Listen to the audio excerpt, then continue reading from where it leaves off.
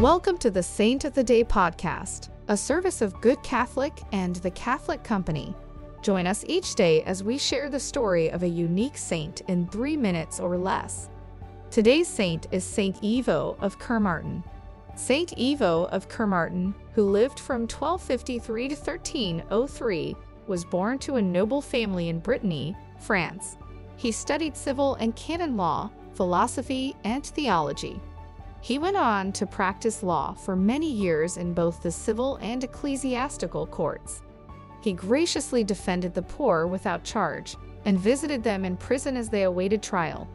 He also worked to settle matters out of court to save litigants money and time. For these good works, he became known as Advocate of the Poor. Saint Ivo also practiced a life of asceticism. He wore a hair shirt under his clothing, fasted regularly, and became a Franciscan tertiary. These spiritual disciplines aided him in his practice of virtue in the courtroom. He fought the state in court on behalf of the rights of the church and became a diocesan judge who was unable to be tempted by bribes. Saint Ivo eventually resigned from practicing law and joined the priesthood. He used the funds from his years practicing law to build a hospital for the poor, and he fed them with the harvests of his land.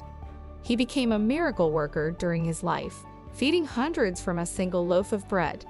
Saint Ivo is the patron saint of judges, attorneys, lawyers, orphans, bailiffs, advocates, and canon lawyers.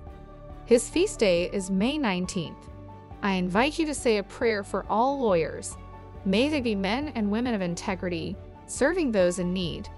Saint Ivo, pray for us. Thank you for tuning in.